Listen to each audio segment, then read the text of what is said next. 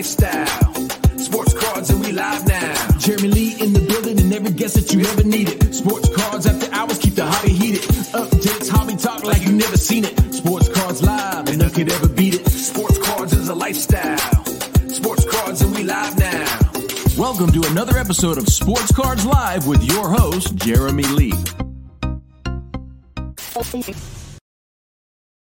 All right, everybody. Welcome back. This is episode number 198 of Sports Cards Live. It is Saturday night, September the 9th, 2023. My name is Jeremy Lee. I would like to thank everybody who joined us 2 weeks ago when we had Billman and Frankie from GM10 on the show. Apologies last week. Was at the Burbank show in California. Had a great time. And thank you for your patience as we return back tonight with Sports Cards Live. Unfortunately, next Saturday will be another non-episode of Sports Cards Live. I will be on vacation that weekend, so no episodes next weekend, everybody. I want to thank all of Sports Cards Live sponsors, partners for your ongoing support. Thank you to all viewers, listeners, subscribers. If you're not yet subscribed to the YouTube channel, please take a moment and do so. But let's get to it. And as always, your comments and your questions are in play. So don't be shy. We have a great collector-centric episode tonight. Looking forward to getting into it. This is live, Abel in Vegas. We're going to get to it, everybody. Tonight's guest, he got started in the hobby in 1993, going to the Gibraltar card show with his father, who was an avid collector. During the pandemic, his father gifted him his amazing Wayne Gretzky collection. His favorite teams are the Detroit Red Wings and the Detroit Lions. Favorite athletes of all time are Wayne Gretzky and Sergei Fedorov. He's originally from Livonia, Michigan, currently hailing from Farmington Hills, Michigan. Let's bring him out.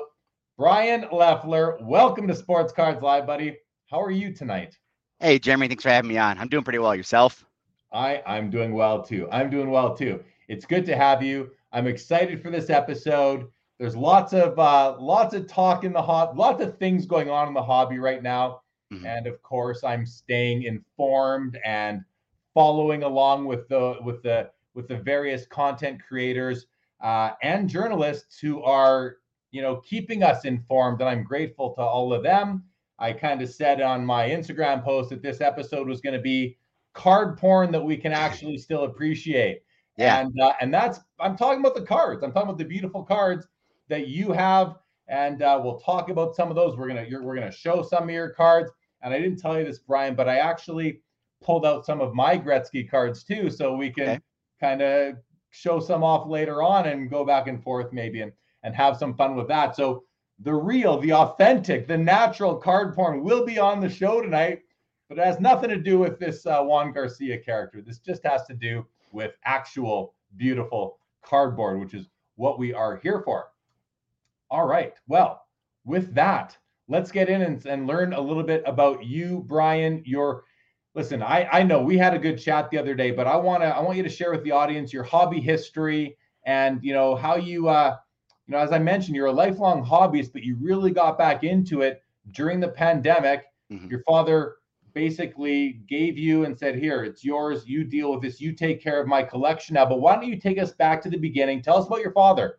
Tell us about his collecting activity and exploits and passion for it. I want to learn about him and then how it passed on to you. So go, take it away, Brian. All right. Yeah, it's a great story. So yeah, I think as we chatted before, and I can give a recap. So back in the 80s, my dad collected U.S. coins and currency, right? And then obviously sports memorabilia, like a lot of guys did, right? He was born in the 50s. So he was, in his 30s and 40s at that point. He was a dad. So I got into hockey when I was 5, right? In Michigan, when you grow up on skates after you learn to walk. So I was about 4 years old, started playing hockey, started playing more when I was 5 for what we call mini mites, right? And I think in the early 90s when the baseball strike happened, my dad sold this collection of baseball cards because he thought, what the heck, they're not going to play. I'm not going to sponsor them kind of thing. Out of frustration, right, we'll say. And then he decided, okay, I got to collect something else. I don't know if it's OCD, the ADD in him or what it was, but he's like, I got to collect something. And being in Michigan, like as you mentioned, he thought, okay, everybody's going to collect the Red Wings. Everybody's going to collect Iserman. Everybody's going to collect Gordie Howe stuff. So he thought, I want to be something different. So, and at that time, Gretzky had already established himself, obviously, with the Oilers time. And he thought, I'm going to collect Wayne Gretzky. Right? He's the great one. Not a lot of people are doing it, at least not that we knew of. And he thought, I'm going to do it. And we started going when I was about 6 or 7 years old. So around 92, 93 or so, we went to Gibraltar Trade Center, which was every month. They would have different card shows or different activities every weekend, guns, knives, whatever. And then once a month, it was sports cards. But as it still kind of is, predominantly the hobby was basketball and football, right? Everybody wanted that. So my dad kind of had a list that he would make and write down based on what he kind of looked up, pre-internet days, understanding of what I have, what I don't have from the O-Pee-Chee, the top stuff back in the 70s and the 80s. And he would basically say, hey, my brother, who was 3 years older, he'd say, okay, guys, go find him, right? Basically, he would almost unleash us both to scour down the aisles to rate, and we look back and forth at every sports case we could, past the football, past the basketball, past the baseball, until we found the hockey, which was usually in the middle or towards the back of certain aisles. Why no hockey, baseball? I just wrote that down. Why? You guys are from Michigan, not Canada, close, but Yep. not Canada, which, hockey's our pastime here. Why was your father so interested in hockey versus baseball, basketball, football cards? So I know, again, but going back to the Olympia, right? So back in the 70s, where my grandfather, with his company, they bought season tickets back, I think in 68 or so. And they had season tickets growing up. So they had those. And then in Joe Louis, right, when Joe Louis came around in 1976, 77, my parents had season tickets, 2 sets, the entire duration of Joe Louis. So we always went to Red Wings games growing up. I say that very, very almost like I got dragged to games, right, when I was younger. And most people would kill to go to hockey games. And I was like dragged to them, like when I was in middle school and high school. I was like, oh God, not another hockey game kind of thing, right? But my passion was there from a young age. Again, I learned to skate early. I just always loved hockey. It was, most people, loved the football, baseball, where it was stop and go. I loved just the fast paced exhilaration of hockey, where you could go minutes between whistles. And it was just back and forth, back and forth, back and forth. And it was so much fun to watch. So I think I just kind of translated to my dad as well, where he just liked watching the Red Wings, even back when the Red Wings were not good, right? Back in Yzerman's, kind of glory days, prior to the Russian 5, prior to Scotty Bowman coming in and taking over, he just absolutely loved watching the Red Wings. So that just kind of translated into his hockey. He had other like sports memorabilia stuff. Again, he's got a couple like Jordan basketballs, like Joe Frazier, Muhammad Ali boxing gloves and stuff like that he was either gifted or found, I'll call it, in the industry over the years. But for the most part, it was hockey. That just became the passion and what he collected, kind of thing. Well, that makes a lot of sense. I mean, if that's where you're going, you talk about, the action in hockey where you can go 2, 3, 4 minutes between a whistle. It makes me think of when you're at a game and you are coming back to your seats after maybe going to the bathroom or the intermission, going to get a hot dog, whatever it is. And then you have literally, and this is for all sporting events, and you have to wait for the next break in play. And there's times you could be standing there trying to look over the people. I'm lucky being tall. I can kind of see the ice from the gate, but you have to wait. You can wait up to sometimes 2 to 3, 4 minutes. Sometimes you can wait 8 to 10 minutes if there's a real long stretch. Doesn't happen as often, but that's what that made me think of. And so that brings us really that explains where your passion comes from for hockey cards. Really quick, do you collect any other sports cards right now? Are you interested in any other cards beside, and is it only Wayne Gretzky? So 99, I'll be, with pun intended, 99% of my collection is Wayne Gretzky. The only other person I started collecting more recently was Dylan Larkin. I grew up watching him, in Michigan recently. So when we played for U of M, and then obviously when he took over, the captainship and whatnot, he's a leader. He's a great guy. And then also, in all honesty, he's more affordable, right? I mean, Gretzky cards are expensive. So to be able to actually, and I can't stop collecting, as much as I may want to sometimes, and my wife, but yeah. Talk about that. Why can't you stop collecting? Because listen, I want you to talk about it, because everybody watching now, I'm going to say 99% of the people watching now, pun intended, feel the exact same way you do. And sometimes we don't even know what it is. So can you put it into words? I think it'll resonate with a lot of people watching, and probably with me too. Honestly, I think it's just, you can't shut it off, right? And the way they come up with nowadays, depending on the brand, right? Depending on the set that comes out, some cards are just so gorgeous, you have to have it, right? It's kind of one of those things where I look at it as it used to be. You got to get every parallel, right? You got to get every color. You got to get everything as much as you possibly could, right? With at least out of 10 or higher. If you could find it, you had to get it. Nowadays, though, there are just some cards that come out where, I mean, the most recent one of the cup, right? I saw the highlighters, right, where it had the siren on it, and I saw that I have to have that card. I don't care how much I pay for it. I don't care who finds it. I don't care what it's out of. I have to have that because it's gorgeous. I did the same thing with SP Legends, right, back in March, where I know they hit EPAC recently, so it's another big boom.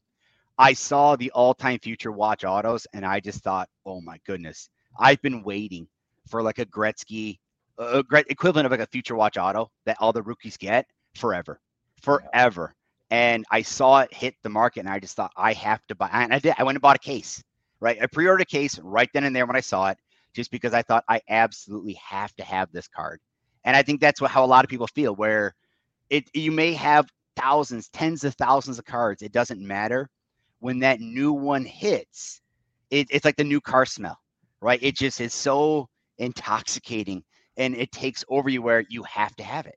And it's one of those things where, and I don't think it's a greed thing at all. It's just one of those things where as you go through and do it, it's just you want to have it in your hand. It's cool to look at it from afar online and see somebody else show it and think, man, I'm really glad that I can see it, but I would really, really love to hold it in my hand too. Yeah. Oh, that was really good, man. I mean, you use the word gorgeous, and I call cards gorgeous. I once had one of the guys that runs one of the LCSs in town. Whenever I'd say, "Oh, the card is gorgeous," he's like, "What is it? Is it a woman? Like, what do you mean it's gorgeous? Like, I'm sorry, that's the word I want to use." So I'm with you on that. We look at cards and something about the way they can just fit that creativity, the image, the design into that 8.5 square inches of real estate. When we see one that we love, like, it gives us a feeling. It gives us a feeling, and we want to have it. So. I hear you loud and clear. All right, let's just take a second. Welcome everybody who just joined us to the show. We got Brian Lefler, Gretzky collector, joining us. And if you were here at the beginning, you might have noticed, and especially if you're a regular listener, I didn't shout out the sponsors at the beginning. I'm going to change it up. I want to give them some extra value and kind of do it now. So I'm going to ask you guys right now to join close to 500,000 people who have downloaded the Center Stage app across both iOS and Android for quick comps and card management features. The app is the fastest and most accurate at card shows or at home to help you price your cards. You can build, organize, and share your collection with your friends and find other collectors to follow using their social sharing features. They have grading partnerships, and marketplace features are coming soon. Check out their IG and account and join me in supporting the great team they have and the innovation they are undertaking. Again, Center Stage app. It's on the ticker right now. And thank you for allowing me to do that. We have a couple more coming. All right, Brian, let's go to comments. We got a lot of people with us. Want to again say hello to everybody.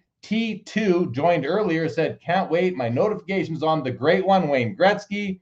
Abel in Vegas, welcome to the show. Daniel A, welcome back from Hall. Yeah, good to see you, Daniel. We had a long weekend last week. Good to see a currency project in the house. Hockey season is right around the corner. Let's go. Jeremy, Foul 5-0, got to see you 3 times in a row at the Burbank show, buddy. Good to see you. It was a great show until I had a heart attack on Sunday morning. What? For real? Oh my gosh, man. Please recover well. So you're watching. So all the best. Oh wow. That's a comment I wasn't expecting, Jeremy. Hope you're getting better, pal. Hope you are getting better. Mike Double V, what's up with you? Good to see you. Jeff McMahon, thank you so much. Jake Dahl, 90s Hockey. Nick Martelli, what's going on? Good to see you. Mark Santucci, heard you had a great time. Were there a lot of hockey cards at the Burbank show? You know what? I find whenever people ask me, and Brian, you'll maybe understand, like, people always say, were there a lot of hockey cards at the National or wherever I am that's not in Canada? And oftentimes I say, yes, there are. You just had to look for them. The Burbank show, however, I would say was the weakest show for hockey that I'd been to for a while, but there was still some there, but probably the least I'd seen on a per table basis in a while. So there's that. Jeff McMahon says, I missed those Gibraltar shows. There you go. Someone else who's been to them, Brian. Justin Bode, what's going on, buddy? Good to see you.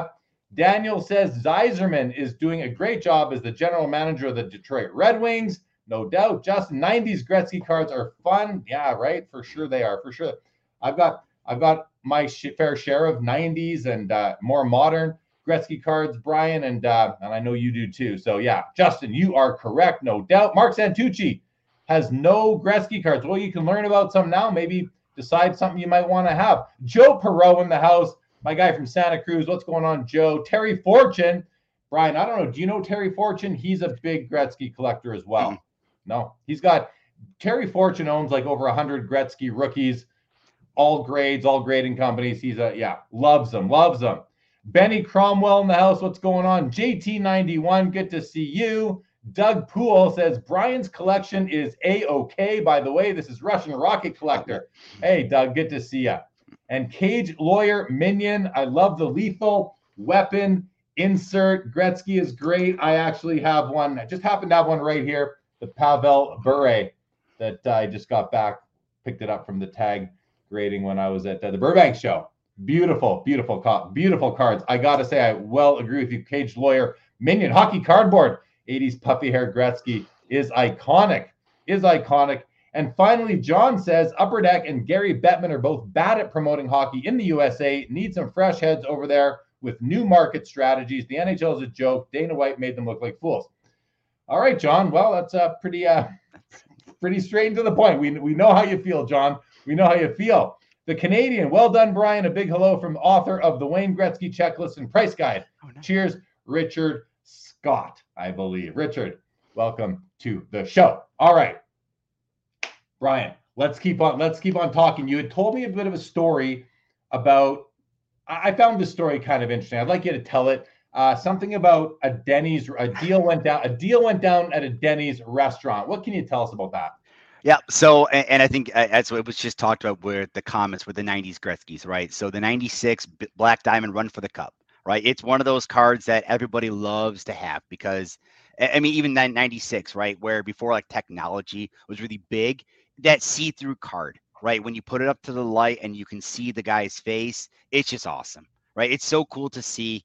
And you got one right there. You're going to show? Well, exactly. I grabbed this I bought this at the Burbank show from Frank Porco. And you're talking about the Gretzky. I may as well show what you're talking about because Gretzky has one in this in one of these cards. Yeah, and like we said, it's gorgeous, right? There's certain cards that are absolutely gorgeous. And again, a picture of that card does it no justice at all, right? You can't capture the hologram right. You can't capture the lighting right. It'll look kind of glary, but actually seeing it in your hands is just absolutely phenomenal.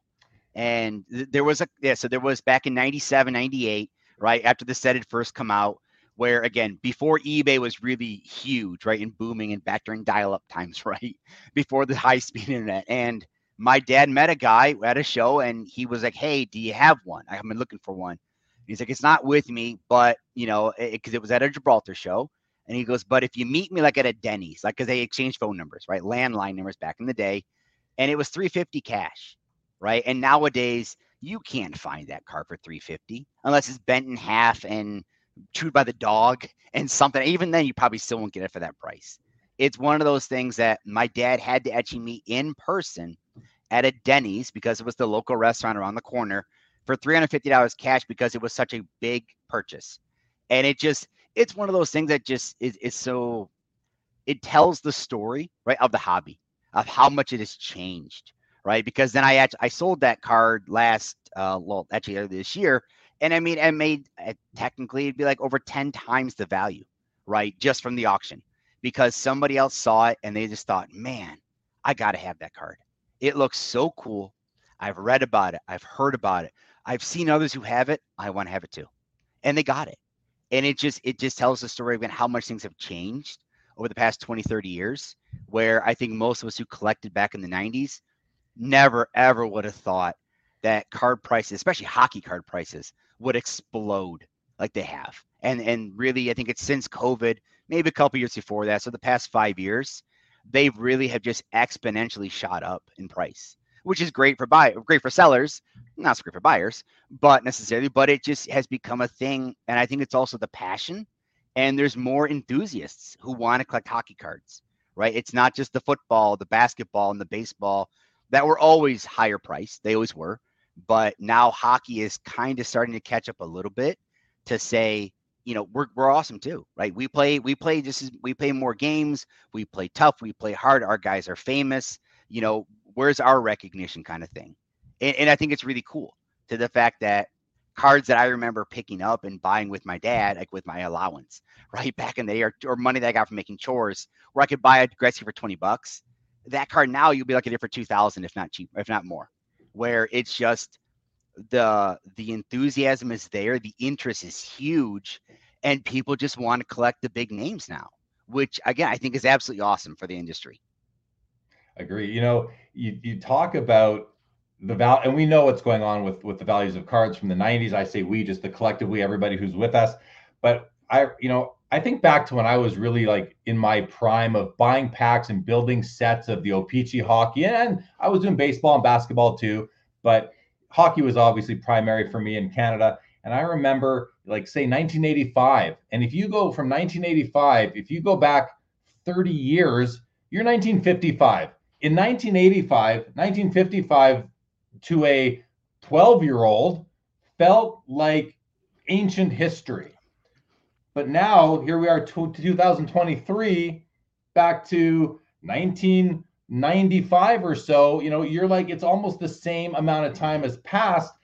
But the 90s don't feel like ancient history to me. I can remember them pretty well still. And you said, like, boy, we didn't know what was going to happen to the value of these cards.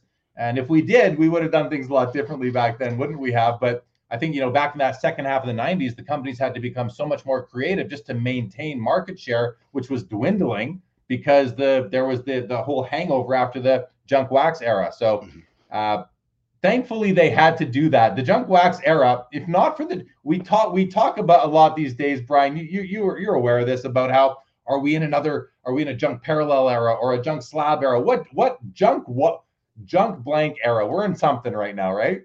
But if it wasn't for the original junk wax era, we might not have ever had all that creativity and all those awesome inserts and parallels that came out in the 90s. So I feel like we as a hobby, we rag on that junk wax era a lot, but maybe we should give it some credit. And there was a silver lining to it, which was all those 90s cards, which are now treasures if you can find them, because you have to pay for them as if they are treasure, right? So fun way to think about it. You mentioned to me that you have like what you consider might be the largest collection of upper deck, like pack pulled autographs. Talk a bit about that. And like your dad had a lot to do with that. So how does one accumulate such a collection? Tell us about your dad, what was his mission, and how you've sort of taken it over. Yeah. So I think as we talked, I think technically, I know when I counted it up a few months ago, and I've added some since, it was over 700. So over 700 different Wayne Gretzky card autographs. And I know talking to a lot of guys in the hobby, now they're lucky to have one, right? They would kill to have one, let alone 700. So, and part of the reason it accumulated was, I mean, again, back in the late 90s, right, when dial-up was still going on, the joke was my dad would just hover and scour eBay like all day long. He would go online, like when we were at school, and he would play, find the stuff he wanted, time it like on his watch, or time it, write it down of, okay, I need to log back in, 30 seconds before, place my bid. Hopefully the signal is good enough that it goes through and he gets the win, kind of thing. Not quite how it is now, where you can do the max bids and kind of throw things out. It was a different game right back then. And the joke was, my dad, we always said we wanted cable, we wanted this, and my dad's like, no, it's just fine. I do it just fine. You guys, you know what you're talking about. And we'd always said, well, if he ever loses a bid because the internet went out, or pick up a phone, we'll get cable. And sure enough, like a week later, he did it. And I think either my mom picked it up and kicked him offline, and he missed a card, and we got cable like the next weekend, right? Because he's like, this is not happening again. So it just became a mission for him to, and I don't think it was a greed thing. It was just more of a, how far can I take this? Like how many can I get? And again, how many are out there? Right. So before really there were those catalogs. I know back in 98, right, there was the Ultimate Wayne Gretzky Beckett guide, that came out, and I know I have it, right? It's over here, I'm like over my shoulder, that my dad would take to Gibraltar with us, and he would have a pencil, and he would cross off what he could and couldn't find, and he would write down things afterwards that were produced, in 99 and 2000 later on. But it just became something of, do I have it? I don't remember. Let me just buy it kind of thing. Now, it's great to have that kind of, I'll say, an income to allow you to do that. Most of us do not, including myself. So back in the day, you could get them if you knew where to look for a reasonable price, right? For a few $100. You could get a Gretzky autograph or any kind of autograph on eBay before the boom happened, right? A handful of years ago, where you could get them at reasonable costs. And if you were lucky enough to accumulate them and build up a pile, you could then resell them. I know one of my favorite sets, right, is the 2012 All-Time Great Sports, right? It's a phenomenal set across sports. And I know guys who are hoarding cases of them just because you could get a Michael Jordan. You could get a LeBron James. You could get a Larry Bird. You could get a Gretzky. You could get any of those cards. And in the packs, right, there's one auto, basically. And I know guys who got like the personal touches, which were usually out of 1, out of 2, maybe out of 4. And they sold them for like $400 when they first came out because the hype was there. Now you look online, they're like $3,000, $5,000 plus dollars. And you're just like, man, if I'd held on to it. Now, again, that's hindsight 2020 for all of us in the industry, because at the same time, if you held on to it, it might also be worth $50. So, I mean, it goes up, it goes down kind of thing. But my dad just looked at it from the point of, I want to get as many different ones as I can, because, and I think my favorite part about it is when you look at different autos from different sets, especially with Gretzky or anybody, his autograph is different, right? His autograph back in the 80s is one thing. His autograph in the early 90s to mid 90s is another thing. When he's kind of rushed and he kind of does the G quick, it's not, if you can get the full autograph where he actually brings the Z down in a newer one, that's phenomenal, right? We call it a full signature, and it always drives the value up, and it drives the collectibleness up. So it just became a thing that my dad just had to have them. And for whatever reason, I don't know if I like it, I inherited it, where I just think there's certain cards that I just have to have, regardless of the patience to wait for it or not. I just think, nope, I got to have it right now. Whether I should or not is irrelevant. I want to have it now, so I'm going to do whatever I can to make myself have it now. Just monitoring all the platforms and making sure you find it and getting in there with the highest bid, if that's what it takes. I asked you before, kind of like, what is it that drives you to collect? Can you sort of fill us in? First of all, your father, is he still with us? Yes, he is. And is he still involved in the hobby, or is he just watching you from afar? So what he told me, so when we first saw, the big reason he quote gave it away to me. So again, I mentioned before, my dad collected coins, currency, and memorabilia in Gretzky. So I have 2 siblings. The deal was, my dad is going to gift / has gifted the currency and the coins to my older sister. She's the oldest. All the other non-Gretzky goes to my older brother, and then Gretzky came to me. So that was kind of the deal he had worked out with the 3 kids. So, and we had talked before about it. He's like, okay, well, you'll get it when I pass as inheritance. And my mom was kind of like, well, why not now? Like, you tell the story now, right? Like you're saying, tell your story, how you got a lot of these. Tell the story and how you accumulated them. Tell the story how much fun or how painstaking it was to collect all this, and share it with them so they can pass it on to their kids. Or if and when they sell it, let them share the story too, like I am now. So part of that was, we saw, it was a few years back where I think Heritage sold the first Gretzky OPC 10, right? And it went for like $1.3 million. And I just thought, wow, that's a lot of money for a hockey card. I mean, it's a lot of money for any card, technically, but the fact that it was that big for the hockey, my dad thought, you know what, maybe there's something to this. So maybe I'll gift this stuff now. And so he gave me the collection, and he said, look, go ahead, do what you want with it. Sell it, burn it, keep going, whatever you want to do. It's yours. Don't burn it. Yeah, I don't want to burn it at all. But it just became, he's just like, you can do it. You can add to it. You can sell it all. You can put it away for your kids. I have 3 kids. So he's like, you can put it away for them, or, you can start looking into stuff. And as I did that, we had a guy from Heritage come out and kind of take the first initial assessment of it and kind of pick some things out for the first auction I did back in July 2022. And he's looking at it, and I tried telling him over email, over the phone. I'm like, look, yeah, there's like 4,000 cards. or and I said 3,000 the first email, and he's like, I think there must have been a typo, and I'm like, you know what, there was, because it was supposed to be 4,000, not 3,000, and he's like, oh, I thought you meant like 300, and I'm like, no, I'm like, you got to come out here, and this was kind of right. COVID was still kind of going on, not quite as prevalent kind of thing, but he flew in from Atlanta.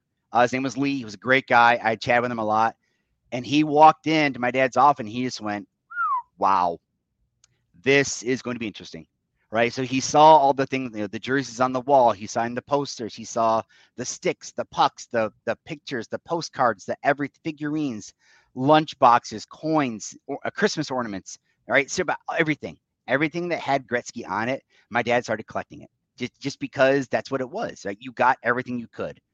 I'm not sure if it was a mild case of hoarding or what it was technically, but then we started flipping through the boxes and flipping through the binders, and you could see his eyes just light up like, oh, wow, I can't believe you have this. And oh my goodness, I can't believe you have that.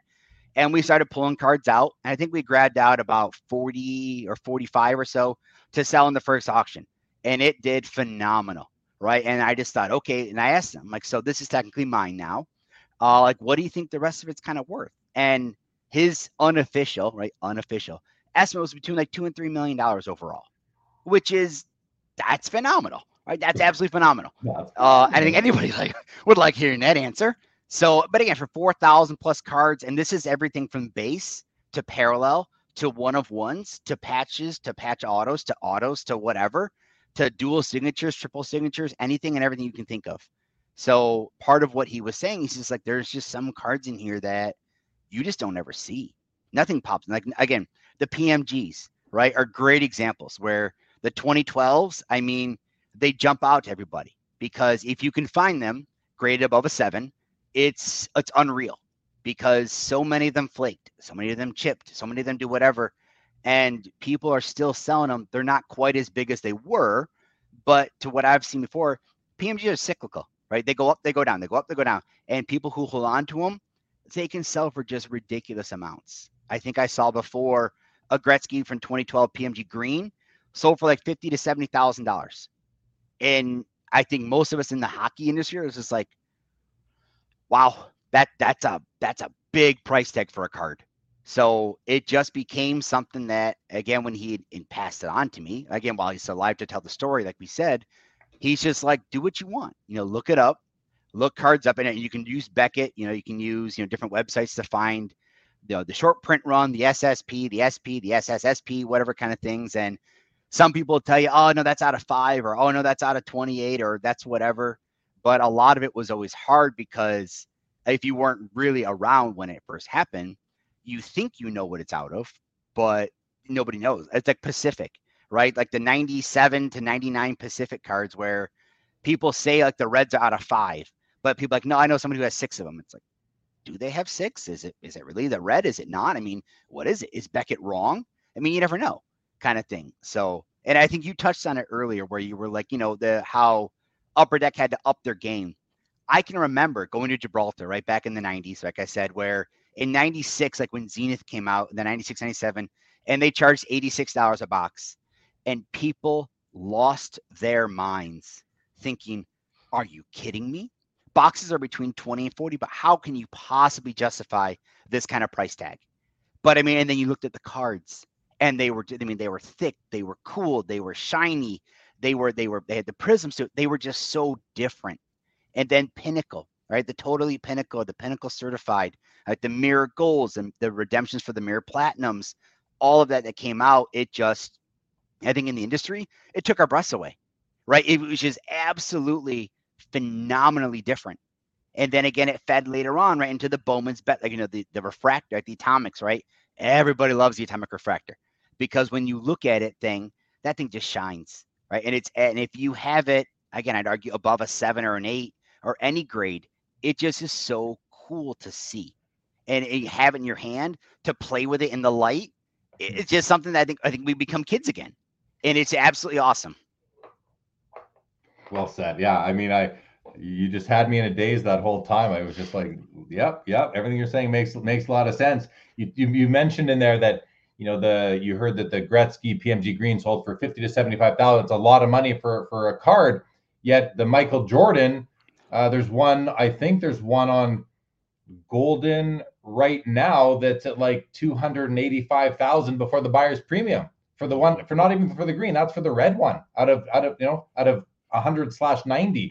So we're in hockey collectors, even though it seems like things are really expensive compared to basketball collectors and some baseball and football cards, it's we're actually quite fortunate, even though we're way more expensive now than we were, 6, 7, 8 years ago, or maybe even 4 or 5 years ago.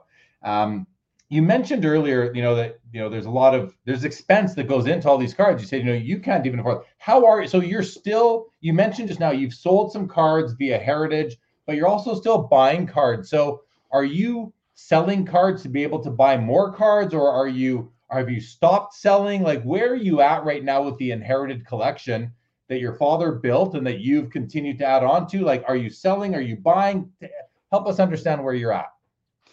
Yeah, it's confusing because I'm a bit of both. Right. So I always say to people, again, what I think something is worth, right, is what it's worth at this particular moment, at this particular time, to this particular seller, right? It's or this buyer, sorry. So, and I always tell people my prices are higher because I call it my PC withdrawal fee, right? Because I'm not actively selling, right? I don't sell so I can buy more. I have a regular 9-to-5 job, right? Like most of us. And I sell though just because I can. And I also know that a lot of people that I have sold to in the past, at least, were like, you know what? I've always wanted that card from the 90s. I could never find it, or I could never afford it, kind of thing. And I wouldn't look at it as, if I could sell it for 10,000, if someone's going to offer me like 3,000 or 4,000, if they can, for lack of words, have a good story to it, I'm willing to take the hit. I know it's way more than what I paid for it back in the day. So there's still a profit involved, but I'm also happy seeing cards go to good person or PCs rather than being flipped, right? I personally don't think I could do the flipping. I know a lot of people do in the industry. That's how they can make their living. I give them a lot of credit. I just don't have that in me to say, I'm gonna not swindle people. That's the wrong way to say it. But if you buy it cheap to then sell it big, that's always awesome, right? Anybody in the hobby wants to do that, obviously. If you can get it cheaper than what it's really worth. But I look at it as, I'm always selling because everything has a price to it, but I'm always also buying because I want new stuff. It's just, I want to keep adding because I want to keep adding, whether or not it's greed, whether or not it's an obsession. I think it's probably more of an obsession that I can't turn it off, that I just love these new cards so much that I want to keep doing it. But I am allowing myself now to chase singles versus, buying boxes and buying cases, because if there's one Gretzky in the entire set, I don't want to buy a case and then have a lot of cards I don't have to do with them. So, yeah, that makes a lot of sense to me. That's similar to my approach right there. Exactly. Okay, let's go to some more comments here. Jay Costco, welcome to the show. Good to see you at the Burbank show as well. Hockey Barn says Gretzky for NHL commissioner. The sports card professor has joined us. Good to see you. Justin Bode says these late 90s Gretzky inserts are now catching their calling. Yeah, it takes discover a lot, like myself included. I had to discover a lot of these 90s inserts later on, because that was my period of least activity in the last 42 years. 43 years now would have been that second half of the 90s. Mark Santucci says, Brian, are there any Gretzky cards on food issues? There are. I know there are. I just can't think of them off the top of my head. Maybe a Hostess. Yeah, there's tons of Tim Hortons stuff out there. Anything come to mind for you? Anyone in particular? Kraft Foods always had one back in the days too. There were a lot of little everything, postcards or coasters, everything with Kraft. Yeah. Mark also wants to know, do you have a favorite Gretzky? Do you have a favorite, not including the rookie card? I do. What is it? Again, I brag about it all the time. It is my 98 Be a Player Gold, if I can get that right. Just because it's only one of two I've ever seen. It's technically serial number out of 10. And when I first showed it to people before, when I again kind of got back into the hobby, so to speak, or more, I guess social media wise, right? Because I didn't really know that people were out there collecting like my dad and I were. And I started posting some pictures, and I think I had people reach out to me and be like, "Is that card fake?" And I'm like, "No, why?" He's like, "No, like it's fake, like right, it's fake, right?" I'm like, "No, it's a real card. It's number 4 out of 10. Like why? Like because we've always heard rumors that it existed, but we never seen it, which makes me think that the other 8 potentially are still buried in boxes, which is insane to think of from a card from 1998 that 25 years ago it's still in a box somewhere. But yeah, that's probably one of my favorites, if not also the newer all-time future watch auto, because I just think it's just so awesome. This guy here, and it's out of 49, right? And again, it's just the fact that Gretzky now has like a future watch auto, and the fact that it is his rookie image, so there's no A and there's no C on his jersey, and you almost never see that from any kind of Gretzky cards. Good detail right there that you just shared. I think that's a nice little sound bite, a little bit of knowledge nugget that you just dropped there. If you want to know if he was a rookie in an image, no A for assistant captain, no C for captain. Alan S throws up McDonald's. There's lots of McDonald's cards. We're going back to the early 90s until they switched over to the deal turned over to Tim Hortons. And Tom Harrison says also there's a Vachon, the snack food Gretzky as well.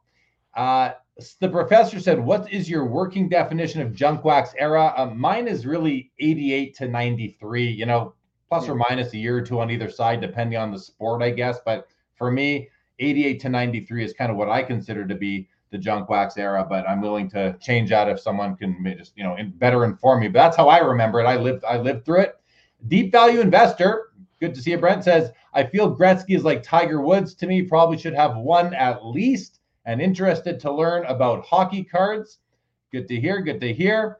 Tom Harrison, does Brian also collect Gretzky original photos graded by PSA or Sports Illustrated, graded by CGC, or do you strictly collect cards?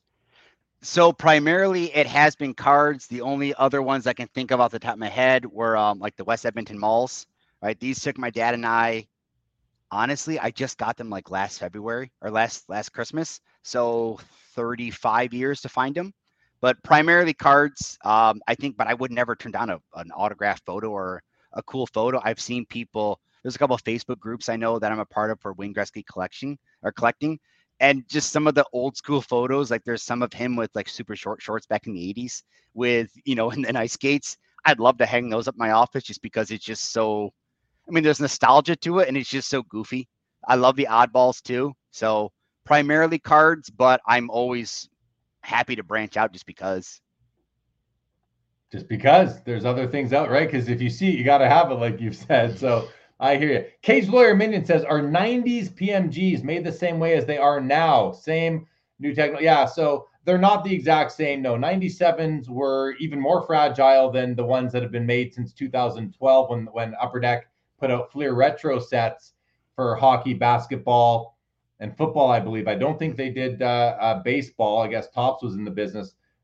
Maybe had the exclusive at that point in time. Not exactly sure, but no, they're not the exact same. And the one thing that does distinguish the hockey from the football and basketball in 2012 is that hockey was the one that was actually licensed, whereas football and basketball had to use college uniforms and teams because they were not licensed by the professional leagues, which in my opinion does kind of make those the first. Well, they are the first PMGs in hockey. They're licensed, so they're as close as we can possibly get to 97s, even though yes, they didn't come out 15 years earlier. But to a lot of us hockey collectors, they're like almost just as good. At least that's how I feel about them. John says, I remember buying a few packs. I think he's talking about Zenith here. A few packs as a kid and feeling like I made it in life. Yeah, no doubt. Orlando from A Collector's Dream. Good evening. Good to see you. And what else? Okay. Deep Value says it's hard to compare 97 to a flashback 2012 set.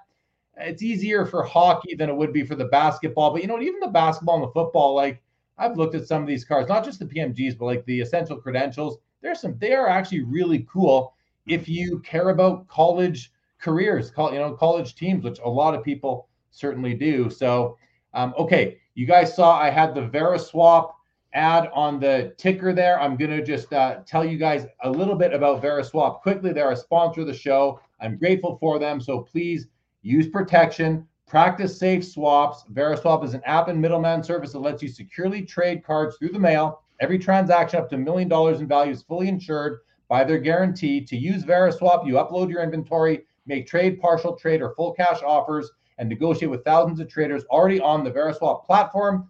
Check them out on iOS and Android. And as part of a special offer, your first trade on Veriswap is $1. There's a referral link in the video description for your convenience. And thank you for allowing me to shout out the sponsors of Sports Cards Live, to whom I am grateful for. All right, Brian.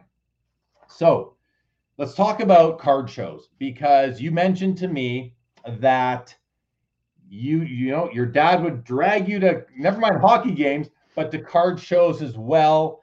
And you mentioned the Gibraltar show earlier, but we all know by now, especially if you watch Sports Cards Live at all, you know that for hockey cards, the Mecca is the Toronto Sport Card Expo, which is by the Toronto airport, which isn't even in Toronto. But that's okay. We'll call, just like we call the National in Chicago, even though it's Rosemont, we call the Toronto Expo Toronto, even though it's actually in Mississauga. But all that out of the way now, tell us a little bit about your experience crossing the border from Michigan, coming into Canada to buy cards, and also what cards made their way down into the States for you. What was that experience like? Take us through that, the time, like when in history was this, and what were you doing, and what was the environment like for hockey cards in both Toronto for you and in and around Michigan where you are located? Yeah. So I was gonna say Mississauga, not Toronto necessarily, but like you said, so my dad did know, he had a friend, he called him Big Mike. He owned a coin shop and a card shop, so a local card shop, and they'd make the trip up like with us, and we'd go up to Mississauga. And again, like you mentioned, back in the day, so back in the 90s and even the early 2000s, there weren't, gigantic card shows every other month or every couple months. There was really that show in Mississauga was the big show to go to all year long, right? Guys from the States, from Canada, from Europe would all fly over and bring their best of the best of the best to sell at that show. Because again, pre-internet, right? There was no way to just sell your cards, and anybody over in Europe and stuff necessarily didn't care about the NHL stuff. They cared about the KHL, or they cared about other European leagues. So, and they didn't really have the cards necessarily. So driving up to Toronto, I think it's like a 4.5 to 5 hour drive, give or take or so. We can go up through Detroit, through Port Huron. There's a couple different access points through Michigan. And so again, we're Canada Junior kind of thing, right, in Michigan. So going up was never really an issue. You slept in the back of the car while my dad drove. And when you got there, it was just kind of, overwhelming is a understatement, I guess I'd say. Just because, again, in Michigan, right, yeah, we know we had hockey and we know we like the Wings and stuff, but when you go to Canada, especially back in the day, for hockey, hockey is everything, right? Hockey's life. Hockey is everything up north, because it's what you play. It's what you do. Hockey is so much better than football, than baseball, because that's what we have in the States, but people, they play here and there. But everybody I ever knew who grew up in Canada had a backyard hockey pond, right? Everybody had a rink in their backyard, because that's what you did. So going up there to see a sports card show, again, contrary to like Gibraltar, where there was such a mix, in Mississauga, it was mostly hockey, because that's where people wanted to go to get. So you could go up there, and I think to one of the questions before about just cards or not, my dad and I, again, while walking through and kind of finding the stuff here and there while looking around at all the oddballs and stuff, you could grab a set of postcards, of pictures, of photos and whatnot. A handful of them. And you could offer the seller $50 American cash. And 9 times out of 10, they took it, because cash was king, right? Before credit cards, before debit cards, before, God help them write a check, right? Nobody wrote checks and nobody would take a check, a personal check at a card show, because there was such a liability to it. So I think back then, doing that versus like what I see now, it's night and day difference, right? Because, and I know one of my favorite ones that my dad got, and I technically sold it, but then I regraded up necessarily, was, and I grabbed it out here too, was the 80 Sportscaster Finished Edition, right? So most people don't know that we have them, right? But it was technically printed in 1980, contrary to the Italian English version in 79. But there was a guy who my dad got it from, and when I sent it in to get sold, graded up, I think something else happened. Technically, I'll say, I won't name names, whatever, but it had a crease along it, so it got a 6.5. I thought it was a lot better than that when I sent it in, but things happen in the mail. So, but my dad got it, because the guys, he was from Finland, and he's like, I got this card, this and this, you want to buy it? And my dad goes, sure, I'll take it. Here's cash. Have a great day. And the guy sold because, I mean, it was every day for them because it was from Finland. Most people, when you see it, they're just like, wait, it comes in Finnish? It's like, yeah, it's in it. It's English. So here's the English one, right? And then, it's out of Italy. And then you have the Finnish copy. And most people don't really realize what it is. And it kind of blows my mind that most people don't. But again, if you also came into the hobby in the 90s, you would have no clue what those cards are. And it kind of also ties me into one of the things I love. I love jumbo oversized cards. I absolutely do. And the sportscaster ones where they were paper thin, right? They bent, they cracked, they tore everything. So if you actually find them mint nowadays, it's unreal. Like they're gems in my mind. And it also ties into to the Kramer's Choice cards, right? I love those Kramer's Choice jumbos, just because I mean all the different colors, they're super cool to see. Those are the triangular shaped ones, right? Yep, I grabbed my favorite one out too. Actually, yeah, this guy here. Yeah, named after Mike Kramer. Yep, and actually, this is the perfect one. So the purple one actually is signed by Michael Kramer, and it's one of 10. Bottom there. Yeah. So it was one of the ones that they came out with, and it's just in 97, 98 had a cool one. 98, 99 had them, but there's just no love for the jumbos, which I don't really understand because I love them, but they're hard to display and they're hard to store. So if you don't have the oversized cases, people don't want them. It's just one of those things where different strokes for different folks kind of things. And again, I grew up with this. I grew up with cutting the the box top or the box bottoms out of off OPG and tops and putting those things up on my wall because that was what we did back in the 90s, right? As kids. So that kind of, I think, translated over to me liking the jumbo cards too. But I know plenty of guys who are diehard fans too. And they scoff at every jumbo card just because like, oh, that's not a real card. That's an oversized. They don't count. So, well, I've agreed with like everything you said, and I don't disagree with what you're saying now because it's what you love. But I'm in that other camp too. I'm not a big oversized card unless it's like a tall boy. It was the only card of its year sort of thing. I'm not big into them. The sportscaster, I think they're cool, but I don't desire one for my club. But I'm also not like you and your dad where if it was Gretzky, you guys had to have it, right? So, and I think there are a lot of people that do operate that way. I want to ask this though, because you mentioned we've talked about the 700 plus autographs. Are they all Upper Deck authenticated, pack pulled? Do you have any interest at all in like in-person autographs, like secondary or I don't know, just through the mail, in person, slabbed or not, authenticated or not? Do you collect those? Any interest in them? So all the ones that I've discussed are all UD authentic, right? They're all they're not post, but they're from production kind of thing. The post production, the in person signed ones, I mean, I do have interest in some of it, but at the same time, I think if I were to, I'd want to get it in person myself. Obviously, to me, because all the things I have, never met the man. I'd love to meet Wayne Gretzky at least once, just because. I idolized him growing up as a hockey fan and as a player and everything. But I think it's really cool. I know people who have them who just collect like ticket stubs or hockey cards that are hand signed, right, by in person things. I think that's really cool. I think to me, you also get into the whole he said, she said, well, is that authentic? Is it not? Is it, well, I saw him do it. It's like, yeah, well, are you sure it was him? Was he on a bad day? I expected the G to go this way, not that way, this and that. So I think there's a risk necessarily in him, even when they're not authenticated. But I think it's cool either way, because I think in-person autographs, he takes his time more usually. So the autograph is a bit more genuine looking, and it can be really cool the way he actually does the loops and the curls versus just a quick little thing, because he's got to sign 500 of them for Upper Deck for that thing, which I'm sure is exhausting all its own. But I don't usually collect them, but I would definitely not discount them either. I think they're all awesome. Yeah. Oh, fair. All right, let's go to some comments. Tim Marin says, joined a little late, excited to see we're talking Gretzky. You came to the right place, Tim, and good to see you. Tom Harrison says, great guest. It's nice for you to hear, Brian. Thank you, Tom Harrison. Dave Snyder is here, better late than never. Brent says 2012 has Trout. I think you're talking about the PMGs, Brent, because I said they didn't do baseball, but that wasn't like a pack pulled card. That was an industry summit card, and I think he's like maybe the only player from it. I don't know if there were, I shouldn't say that for certain. There might have been, you could have, maybe it was random. You could have had other ones. But yeah, that's definitely, it's a great card. There's green ones and red ones. I know that for sure. I've looked at them before. Definitely. Bob's Big Boy. Did anyone see the Greg Morris cards hit a 1979 Gretzky Sportscaster rookie out of a sealed pack this week?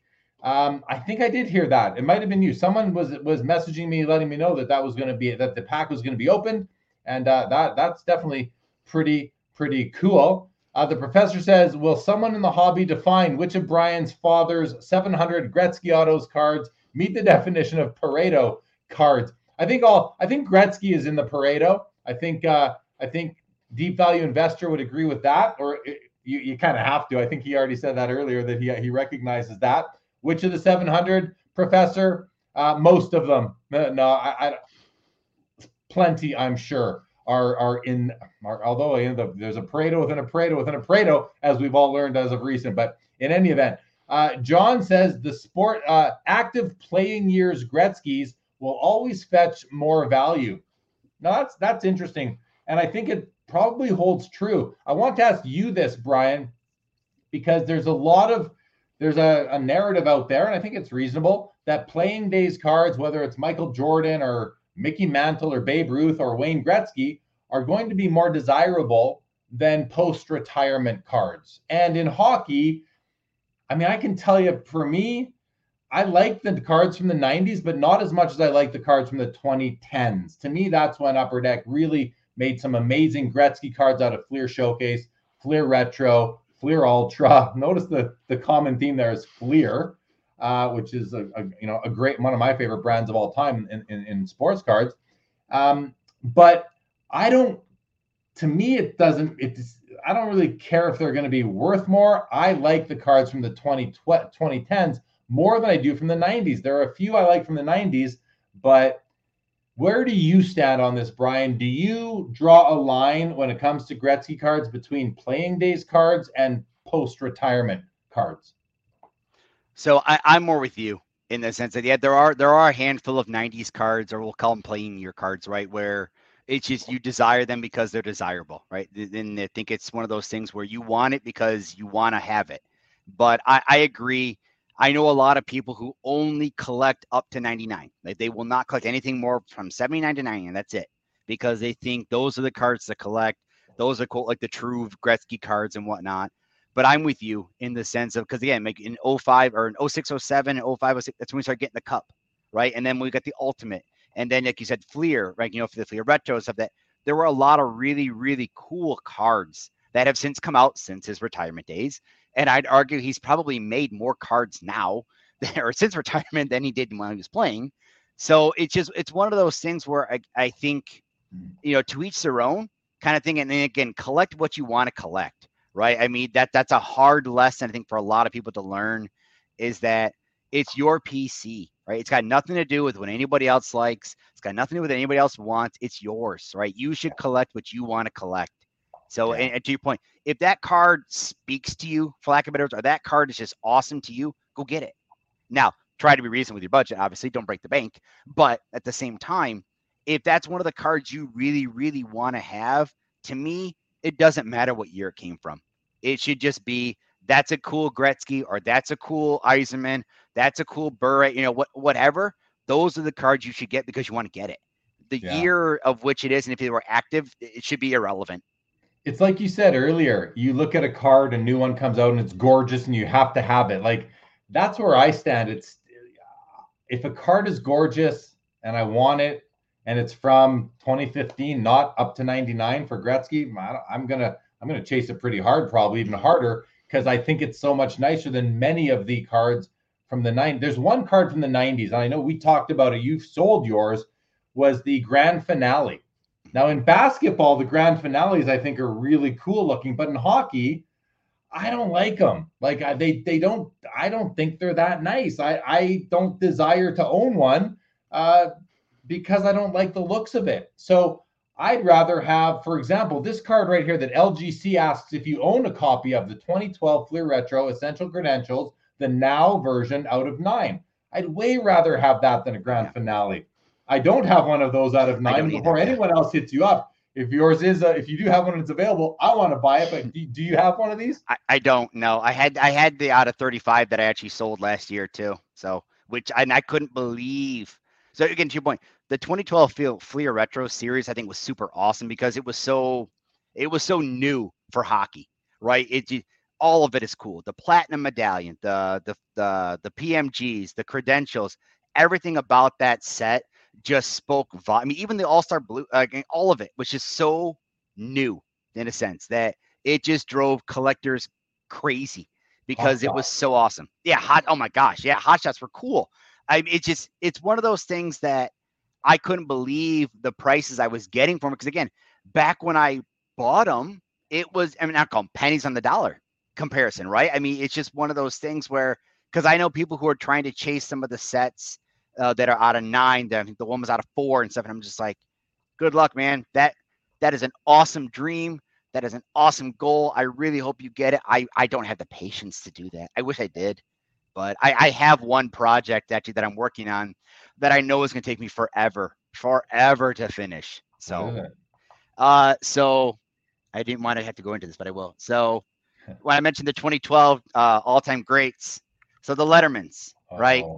And each of these cards is out of 7, but they're really out of 1 because each set is 1 of 1. So that's, it spells his name. I have 3 out of the 7. I have never even seen the other 4. And it's from 2012. But again, I mentioned a lot of people are hoarding those boxes and cases because of the basketball interest, because of the basketball potential. Because if you get a Jordan 101, write your check, man. That's awesome. Yeah. Good for you because you're going to cash in huge. So you just can't find them. And if you do, I think the cheapest I saw a box before, and again for 4 cards and 1 insert and 4 base, I think is what it was, or it's 1 insert and 3 base, is like $1,800 to $2,500 for a box. And I'm just like, I really want to get this set done. I don't want to get it done that bad because I don't want to break the bank kind of thing. So that's like the one thing I'll practice patience on. Yeah. Well, there's always more cards, and but some card, like you can see above me right there, that's from the Cup. That's the Howard Chuck notable nameplate or something like that. There's 9 of them, but they're all 1-on-1s. I picked those off one at a time, and it took me, I think, 7 or 8 years to find the last one. But I was patient, and when it came to the last card, whatever it took. It didn't matter. In that case, you actually need. It's not a want anymore. Now it's a need. Yeah. Oh, you don't need it. It's a want. No. This is a need. You don't understand. Yeah. It's a need, right? Tom Harrison says, I once sent a Sportscaster Gretzky card to BGS. They said questionable authenticity. Sent it to PSA. Got a PSA 9. Yeah, standard stuff right there. Sold it years ago, though. Well, Tom, good for you. The professor just wants to know, Brian, your Instagram account is private, so people who are watching are trying to follow you right now tonight as we're speaking. They're unable to. You might want to go in and change that to public if you're willing to, and make some more contacts and increase your network through being on here with the Sports Cards Live audience. Hockey Barn Collectible says, does Ovechkin break Gretzky's goal record? Great question, Hockey Barn. I didn't have that in my notes. I'm glad you raised it because we are with one of the preeminent Gretzky collectors in the world right now, and I want to get you, before I share my take, which I've shared tons of times, and it changes as we get closer. What do you think, Brian? Will he break Gretzky's goal record? So honestly, I don't think he does. Ooh, I don't. Only because, so it's, I think like last I saw before, he was like 70 or 80 away or something like that, right? And yeah, so, and I do think he's got a couple more years in him, but I think, I mean, everybody, I'll say, well, unless Yager. Like Yager's different, right? You get worse with age, right? Kind of thing, but he just continuously got better because he was Yager. But yeah, he's a freak, right? He's an exception, a huge exception to the rule kind of thing. And I don't think he can keep the pace of like 40 plus goals a year anymore. Only because, I mean, yeah, everybody's kind of got it out for him. He might necessarily, I mean, he can get more prone to injury kind of thing. I think he gets really close. And I think that maybe like pushes him to go like another year afterwards, to which case he might break it. But I think he falls just short, like within like 10 to 20 goals short. Wow. So I feel like, and A couple of years ago, I thought he's not going to do it. It's too long. Now we're 70 goals away. I'm thinking, you know what? I mean, he's on the cusp, really. If he has two more 30-goal seasons, followed by a 15-goal season, all of a sudden he's there. But for even that to happen, what is he, 38 years old or something? Yeah, he's Even pushing 40. So yeah, it's gonna be hard. But a lot of things have to go right, or a lot of things can't go wrong, especially health or whatever else. Like we've had he's been through lockouts. We also have, well, his first year was lost to lockout for sure, but the pandemic canceled the year basically. So yeah, things have to go right for that to happen. But interesting. Well, we'll find out. We'll find out soon enough. Within a couple of years, I'm sure. I'm sure. John says that his comment was more of an investment standpoint long term. Wayne will probably keep signing until he passes for the next 20 plus years. Yeah, that's a great point. Like Wayne Gretzky, you compare him to Michael Jordan, which is a great comparison because of they're both the absolute unquestionable go to their sport, but Michael Jordan doesn't sign and Wayne Gretzky does. What are your feelings on that? You have 700 of these autographs. Are they being diluted? Is he diluting the population, the print run, the amount of autographs out there for people to collect who, like you said before, many people just want one. A few people want 700. Many people only want one. What are your thoughts on that long term? Yeah, and I would say it's not just Gretzky either, right? It's Upper Deck in general, in my mind, because right back in the day, right, and I love this about the hobby, and I hate it at the same time, where this hobby is purely on luck, right? You got to be in the right spot at the right time to find the right seller, or anybody can walk into any local card shop, pick up a loose pack or a box or a case or whatever, and pull a one-on-one. Because anybody can, because it could be that one, it could be sealed away. At the same time, you could buy 10 cases and not get anything. So I love that about the hobby. And then obviously I hate it too, because I'm the person who would buy cases. But I think the continuously signing them, yeah, it dilutes it to an extent. It also depends on how he signs it too, because there have been a couple of sets where, and it's not just like recent, I think the Skybox ones, right, where it just looks sloppy, right, where you can tell he and other people, and there's just sticker, right? I know people don't like stickers versus hard signs. To me, it's a bit of both. Yeah, I prefer the hard sign, which is why I like sets like Ice and Premier. They look super nice when it's signed properly. It's also, can be smudged, a lot of things too. So there's good and bad to it. But some of the stuff that he signs now, because he's got to sign like 500 of them, yeah, it gets a little lazy looking, right? Now, not to say it's not hard. I mean, my hand would probably cramp up too if I had to sign that many times and sign hockey sticks and jerseys and postcards and anything and everything people throw in his face, he signs, which I think is awesome, right? That he's willing to sign, because the same thing could be, you could flip it like to Jordan, right? Where you put a basketball in his face, he's not going to sign it. He doesn't like signing basketballs. He never has. Now, he might say, if you got a picture, I'll sign it. I'll take a picture with you like on a phone, but I don't want to sign anything. So it's cool that Gretzky does sign, but at the same time, it's the catch-22 where he signs so much that, yeah, to your point, it kind of dilutes the market, right? It floods the market of, there's just so many autographs. I have 700, and that's not even close to being to all of them, right? There's so many 101 autos, 101 patches, 101 patch autos that, even just like a good example of the SP Legends set, right? Again, and I love that set. Absolutely love that set from March. Some of the legends in it were questionable, I'll say, in terms of their legendary status in hockey. But in that set for the bounties, every player who was in that bounty set had 6 different 101 autos. It's kind of it. Now, I got fortunate to get one of them, so yay me. But I worked out a great deal with a guy to get his entire bounty set and the auto for, I would argue, it's a ridiculous steal. So that was cool for me. But it's also a 101 auto doesn't mean as much anymore now, because there's so many of them. It used to be, if you had an autograph, like back again, 97 and 98, right when they first started coming out, that was huge. Now, every player, for the most part, and that's also cool for them as a player that you have an autograph card, right? That means something that's really cool. But like one of my other favorite sets, right, is 98, 99 Be a Player Signature Series, right? And for those who don't know, like they had the silver card, the silver auto, the gold parallel, and the gold auto. Gretzky, of course, being Gretzky, the gold auto is out of 9. Woohoo. Everybody else, it was mostly out of like 900. They didn't care. They just printed them all. A couple other, I think, guys were out of 50 or out of 100 from some short prints, but there's other guys who have the autograph cards that sell for literally pennies. Which, okay, but you have an autograph, so that's pretty cool that you have an autograph of yourself as a professional player. And the Gretzky initially was super huge, but now that there's like a dozen or so Gretzky autos every year, it gets repetitive. But I'm still not going to stop collecting them because I'm me. Yeah. So, which catch 22.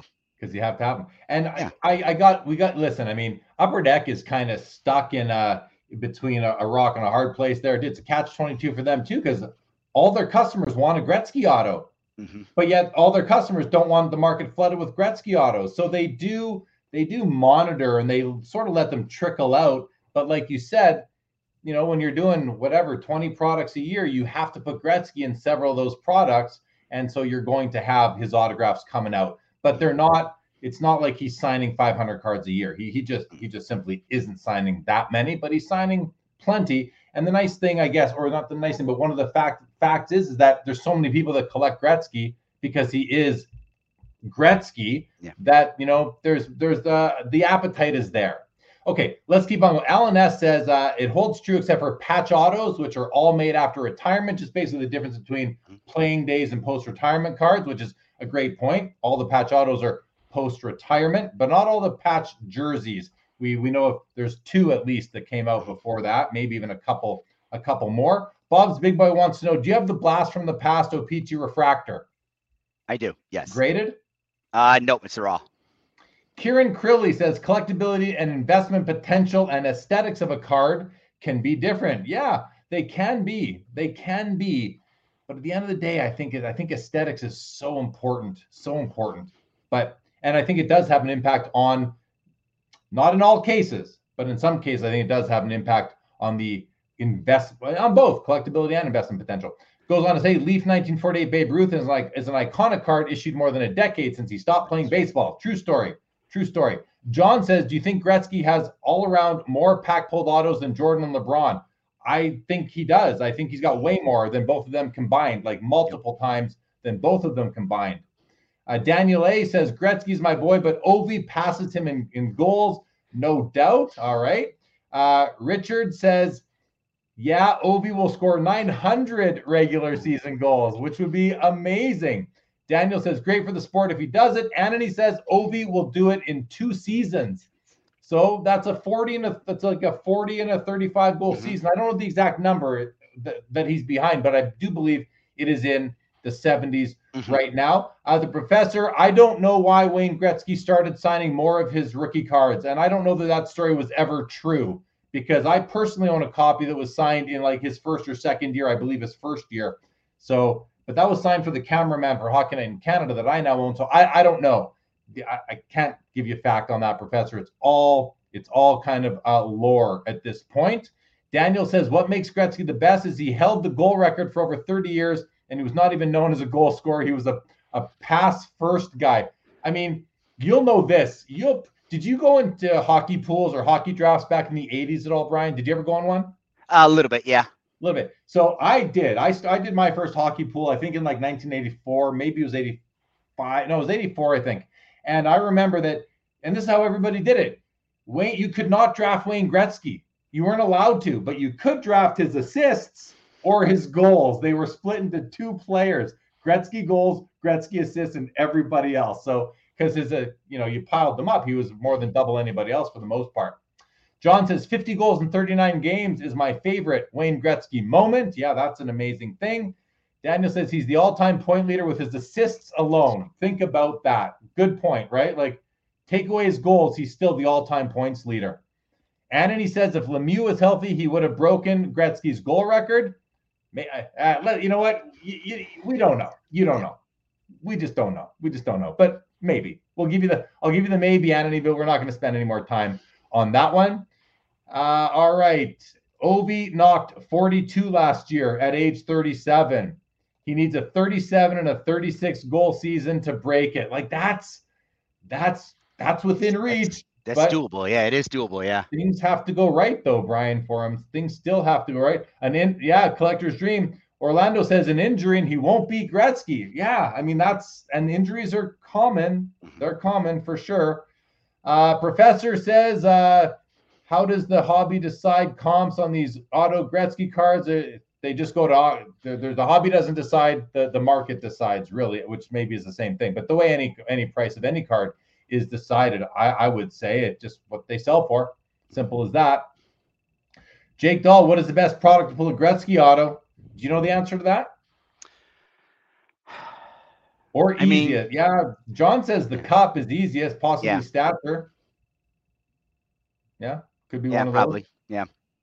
Daniel says Bossy was the greatest pure goal scorer of all time, in my opinion. You're agreeing with that, Brian. Mike Bossy. I am. Yeah. So I know this always comes up, I think, between Bossy, Lemieux, and Gretzky, right? And I know it was one of the comments earlier about it because to me, it's crazy because Bossy was just such again, not against him, right? I mean, rest in peace thing. He was not the greatest player, but just the natural ability to score, right? He just did. He just had that. When you watch tape on it, he just knew where to put the puck to score. And I think Gretzky, it's the same thing where he could just see, for lack of 30 seconds into the future, to know where to put the assist, right? To know either where to beat and knock it in or where to set somebody up, because it was just such a foreign concept to so many people, which is why I think he was so ahead of the game. And yet Lemieux, I think, was just a weird hybrid of the two, where agree. I think if he stayed healthy, he got closer. But I think even like with Jágr on his team and stuff, he does do well. I don't think he breaks the records, though. I think he comes really darn close to number 2. I think he breaks Gordie Howe's record or the number 2 spot, but not now that Ovi's there. But I think Bossy was just it's a pure goal scorer. It's what he was. Yeah. Yeah. And even, I mean, so that said, do you have, and I know you don't, but I know you don't have any, but do you have any interest in collecting Mike Bossy cards because you feel he's the best pure goal scorer of all time, just like Daniel does? I mean, I think I almost got a couple of his stuff from like the SP Legends, but then I didn't because I went to Gretzky instead, because that's who I know and that's what I collect. So yeah, right on. Colin Murray says that Wayne Gretzky signs with the number 99 on his rookie card now, but did not for his daughter. So there's something interesting right there. Thank you, Colin, for that. Colin says Bossy was scoring on soccer net, small goalies with small equipment. Yeah, for sure. Mark Santucci says, was Guy Lefler better than Mike Bossy? I mean, overall, maybe. Overall, probably, right? I mean, yeah, I think overall he likely was. John says, I live in Montreal, big Guy Lefler fan, but Bossy was superior in most aspects. He had a short career like Bobby Orr, those god darn knees. Yeah, for sure. Okay, I want to ask you this. You said you came back, really got back into the hobby when during the pandemic, your father kind of passed along to you his lifelong passion of building the Gretzky collection. When you got back in, what was your perception of sort of where the market was at? Like how did you, what were some of the things that you saw that you thought, wow, like this is where the hobby is since I last really followed it? Like, take us through what that looked like for you. Flabbergasted, I think, is the best word to use, just because again, I think we all saw the COVID, I'll call it the COVID spike, right? The bump. I think part of it was, right, we were all at home. So what else do we have better than look through our old cards? And I think people realized, again, with the internet, right, being the internet, that you can look things up now of, I really wanted that one. I never knew that one existed. People are selling. I want to get this. I want to get that. I want to get rid of stuff, right? I think it was a bit of both. I was absolutely, though, shocked to see the price jump, right? Again, I mentioned that even back like in like 2015, 2016, you could easily find some of the highly desired ones now, right? Like limited logos and some endorsement stuff from the early years in the Cup for a few $100s, maybe $5 or $6, give or take. Now it's thousands, if not tens of thousands of dollars for those cards. Now, whether or not they're graded, it depends, but I think it was also quite enlightening to myself of the grades, right? Again, back in the day, I never sent anything in for grading. Neither did my dad. I don't know if it was a fear or, you send a card in. Is that the card you get back? Did they take it? Did they not? Now, I'm 99% sure they don't ever do that at all, right? Anybody that actually happens was an issue with the mail. You didn't pack it right. It got damaged, whatever. But the fact that everybody was buying graded cards too, that was a very foreign concept to me, because it was always you had the bragging rights for having the card, not of having the Gem 10 or the 9.5 or the 9 or the 8.5. I mean, or your 7 is better than my 6 and whatnot. And it was more of, no, I just have the card. So I think that was quite, and it still is, a learning curve to me of, again, I not only collect Gretzky, I started collecting Dylan Larkin too, because again, from Detroit, so Red Wings, and I'm hopeful for the future. With the Red Wings, he's a great guy. You know, I've met him a couple of times, like, locally and stuff. And I know people who schedule signings and things with him. So he's a very charitable person, and again, a lot of hope in the youth for the Wings and the team. And, his cards are more affordable. That's the big part. So, but like with buying his rookie cards, right, where, you have a 9 versus a 9.5 versus a 10 versus an 8.5, and the price difference between those 4 grades is huge. I had no idea right about Young Guns, because Gretzky only had Young Guns as like the retro ones, the flashbacks. And I have those. I have the Canadian exclusives and the high gloss and the regular and the exclusive ones. But I didn't know about, the Young Gun, the foil, the clear cut exclusives, the exclusive, the high gloss, all of that. And I'm sitting trying to learn while trying to buy things that are at least 8 years old. And also, minor detail, anything from 2015, 2016 is ridiculously expensive because of Mr. Connor McDavid. So anything in that era is huge. So Larkin happens to be in the same year for rookie cards. So that was very, and it still is, enlightening and confusing, I think, to most people. And which is why I think a lot of people, right, they reach out on Instagram or on Reddit or Facebook to me or others who are, bigger contributors and say, hey, how much do you think this card's worth? What do you think I can get for it? And in reality, right, we talked about this before, the card is worth as much as you can get for it from a certain buyer at that specific time and day. That's it. And it's worth this in place. Exactly. Because you might get offered $5,000 cash right now for it. And then you walk out the door and go down the street and get offered $10,000. Awesome. And then you sleep on it, and the next day, only $2,000 or $200 or nothing. Or now it's negative. Right? It went down in price so bad. Now you got to pay someone else to take it. So it's one of those things where, and I know a lot of people in the industry, they like to use comps, right? Recent sales, which it helps to at least drive a market of sorts. But it's unpredictable, because people will use comps from a couple of months ago, a couple of years ago. And again, the market is changing so much so fast that you can and can't use it as a guideline anymore, which it's unfortunate, I think, as buyers, where you're kind of stuck at the mercy of the seller. But then at the same point, it becomes, how patient are you to get that card, right? Well, one of the big desired cards, which, and I'll be truthfully honest in this, it was never a big hype to me, StarQuest Gold, right? The 98.99 StarQuest Gold card, where it's to me, it's still an insert out of 100. It's super cool. It's a gold card, but a lot of them flaked, a lot of them cracked and whatnot. But people will look at that like, oh my gosh, I gotta have it. But the price goes all over the place if you look at it, right? From raw to graded to not. It is just, it's one thing to another. I remember buying it for $250 back in the day, just because that's what it was. And then I think I just resold it for over $5,000. So huge profit, pretty awesome. But it's just one of those things where it's really hard to try to have a comp and prices. And like you said, it's who's going to buy it and how motivated is the buyer, how motivated is the seller, and what's going on with it. So. Yeah, no, I agree. And so take me now into, you come back in, you learn all about where the hobby is, and and just before we go to the next piece, you talk about comps, and to me, they're data points, but they are not the end all be all. I respect comps, but I don't live by them at all. But either as a buyer or as a seller, I'm interested in them, and they're a piece of information, they're a piece of the overall puzzle, but if we only went by comps, nothing would ever change. And we know things change. So comps cannot be the end all be all. They just simply aren't. Things happen. So you come back in the hobby, you see where things are at, that, it's boomed. Social media, you just mentioned Reddit, Instagram, Twitter, all these things.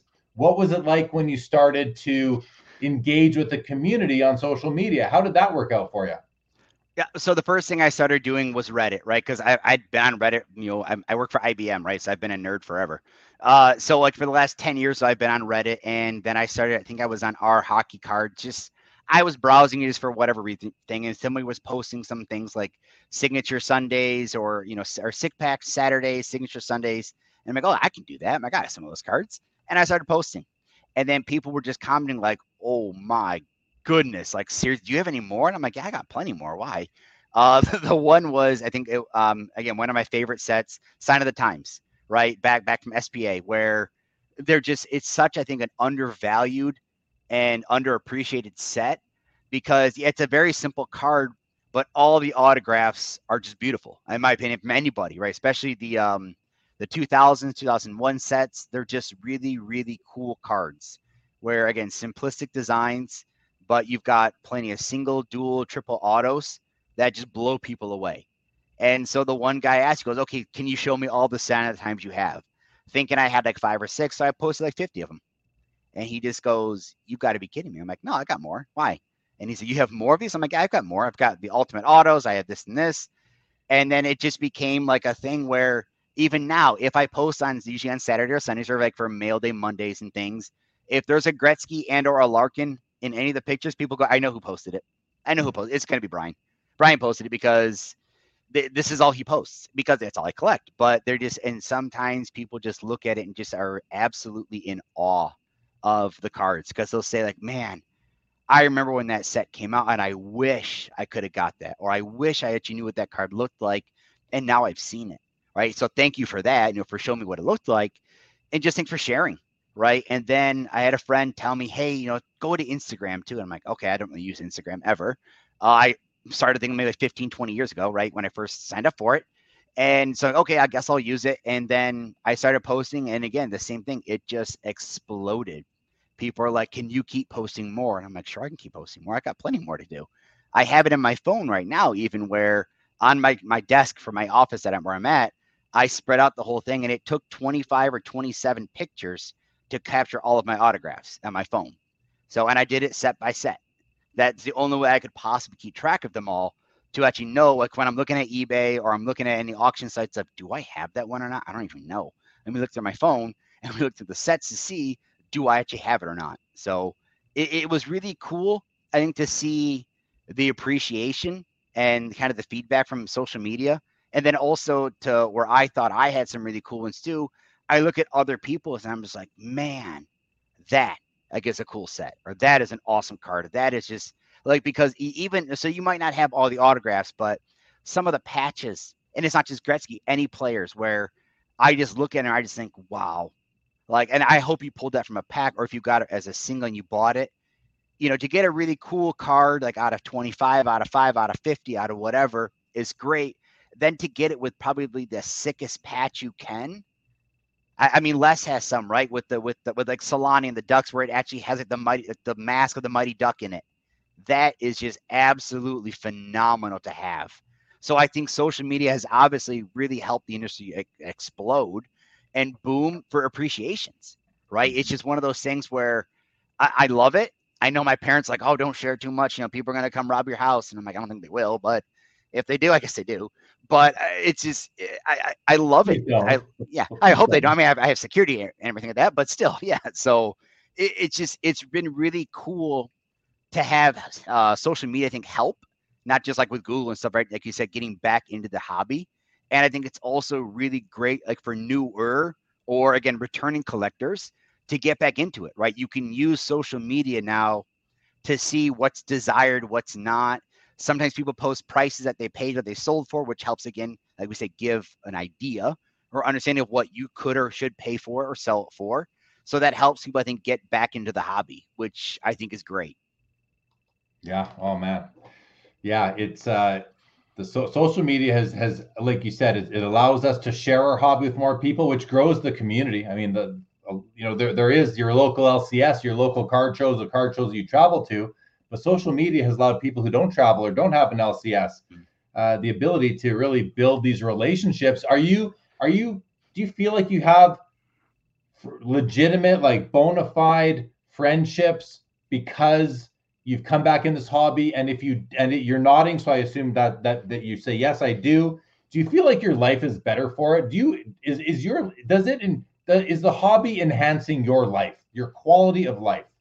Oh, absolutely. Absolutely. Yes. I'm not in my head. Yes, because there's a handful of guys that I have met in the hobby, like you said, on Reddit and on Instagram, where it's just also, again, I think a lot of it, like with your show, it's just so much fun to talk cardboard, right? To actually reminisce about the stories of how, I'll call it the glory days, right? And not that back in the day was better than today or today's better than that at all. It's the difference of how things are.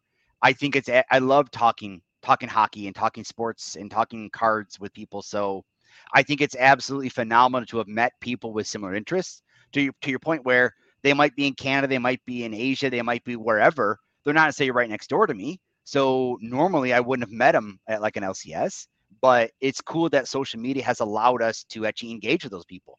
So yeah, I've met a lot of really, really good friends through the hobby and through social media. Yeah, that's just awesome for sure. Okay, glad to hear it too. And as have I. And I ask you if the hobby you're involved in the hobby has enhanced your life. I ask you, hoping to hear yes, because I know it certainly has mine and many of the people that are with us tonight. So that's great to hear. Okay, some more comments. 4x4 Rubicon says records are meant to be broken. Ovi will break Gretzky's record, and someone will break Ovechkin's record. Listen, I'm not going to say it's impossible, but I don't know. Like I don't know. Does the sport have to change more? It's going to be tough, but he's probably not wrong, right? Probably there's a lot of future ahead. Hopefully there's a lot of future ahead for that to happen. Then Richard jumps in and says, now that we're on it, Ovi might get 900 regular season goals, but he doesn't break Wayne and Gretzky's pro records for goals, which include their days in the WHA at 1072. And that might actually also include playoff goals. I'm not sure, but there is that other goal. When we talk about the record, we're talking about his NHL goals only, but Gretzky and Howe had years that weren't in the NHL that were still professional. So or at least Gordie Howe did for sure in the WHA. And I think Gretzky, I'm not sure. I don't think he was in the WHA at all. Maybe he was 1 year. I think he was. That's why he wasn't drafted. Yeah. Yes. I think that's why he didn't get the call there. Yeah. Be the rookie. Right. Professor says, for a new collector, what is the budget needed, do you think, to acquire a pack-pulled Gretzky auto, economy autos, for example?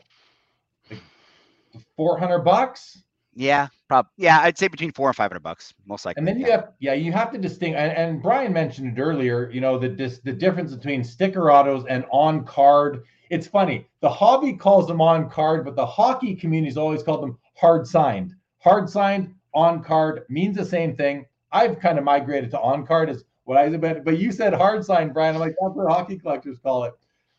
But you have to then make that distinguish between the two, Professor, and go from there. But again, easy enough just to do some searching on marketplace platforms and see what things have been selling for. JT91 says, can you show some of your Gretzky Cup patch autos? Brian, why don't we take a moment and let you show off some of your some cards? There's one. The 0607 limited second year cup limited logos. Yep. Very nice. Out of 50. Look at the beautiful auto on that one, Brian. I'm sure I've got a couple other ones on here somewhere too. While you're digging, John said, Jeremy, take a look at Bossy's stats during the playoffs in his career versus Guy Lefler. And I see you've been going back and forth in the chat with others. I will take a look at that, John. Thank you for pointing it out. I'm sure there's something really interesting for me to discover. I'm also going to be considerate of the different, Guy Lefler played mostly in the 70s, while Bossy played mostly in the 80s. You're talking about a smaller league versus a bigger league. Playoffs, it's a bit different, of course, but it's watered down, I guess, is what I'm getting at when you go to 21 teams in 1980, I guess it was. But interesting. Yeah, I'll definitely take a look. Okay, what you got? Some more cards to show?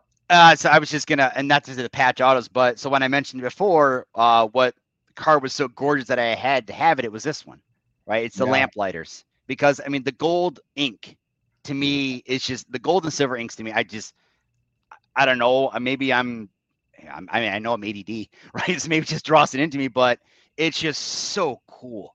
And one of the other nice ones that I just got back, right, as the redemption, was the recent Tim Hortons one, right? Now, the gold on gold isn't the greatest necessarily, but I think when I saw it before, it's something like Gretzky's was technically the most common of the three, and it was like 1 in 99,000 packs. Like the Patrick Waugh, because it's out of 99. The Patrick Waugh is something like 1 out of like 260,000 pack, which again, to the new collector, probably just seems absolutely ridiculous, right? Of how can I possibly get that? But then imagine you're opening, and again, I love to rip. I love to rip boxes. I love to rip packs because it takes me back to when I was a kid, right? I think like a lot of us does. And now my wallet doesn't love it, but I do. So I think like most of us, and it's like, okay, you can do it. And then if you actually pull this card, how, you almost shake, right? Like a lot of us watch breakers on YouTube or online stuff, and then they'll pull these cards and they're actually, and they do it all the time, right? And they're actually shaking because they actually have pulled like the card to get out of the whole set. And they got it for, not even for themselves, for somebody else who bought the team, either bought a random team or paid money for that team, and they got them that card.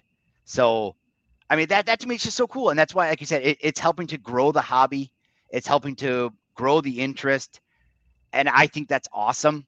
To your point, not just from record breaking, right, to help boost the interest in the hobby, but the fact that newer, and I'll call it cooler cards, them like you said, the Junk Wax era back in the day, I think that's the best thing in the world. I want my kids to grow up collecting, right, and ripping, right? And my kids are 6, 4, and 7 months, right? I want them when they're older, right? And I give them base cards, right, from the cards that I say, want just like, and they'll sort them out by teams, sort them out by players that they like, the colored jerseys, all that kind of cool stuff there. And that's what I think kids should be doing, right? Yeah. Yeah, and hockey certainly provides the color jerseys. Show us 5 or 6 cards just back to back. Just let's see some cards. The people are asking. Let's give them what they want. Sure. Just grab. While you're Bob's big boy here, while you're looking, says Brett Hull was a great goal scorer as well. Had a nice run in the 90s, and he had a strong collector market, second only to Gretzky Lemieux. He was all the rage, Bob, as you probably remember. In the early 90s, 91, 92, he was the hottest player in the hobby, in the hockey hobby. I had an LCS in those years. I remember that he was everything back then. It was pretty. Him and Eric Lindros and Alexander Daig. We're all. I do remember that. Yeah. We're all very, very popular back then. Brendan Ryan, good to see you, says that collector's gene is what unites a lot of us folks. Best hobby on the planet.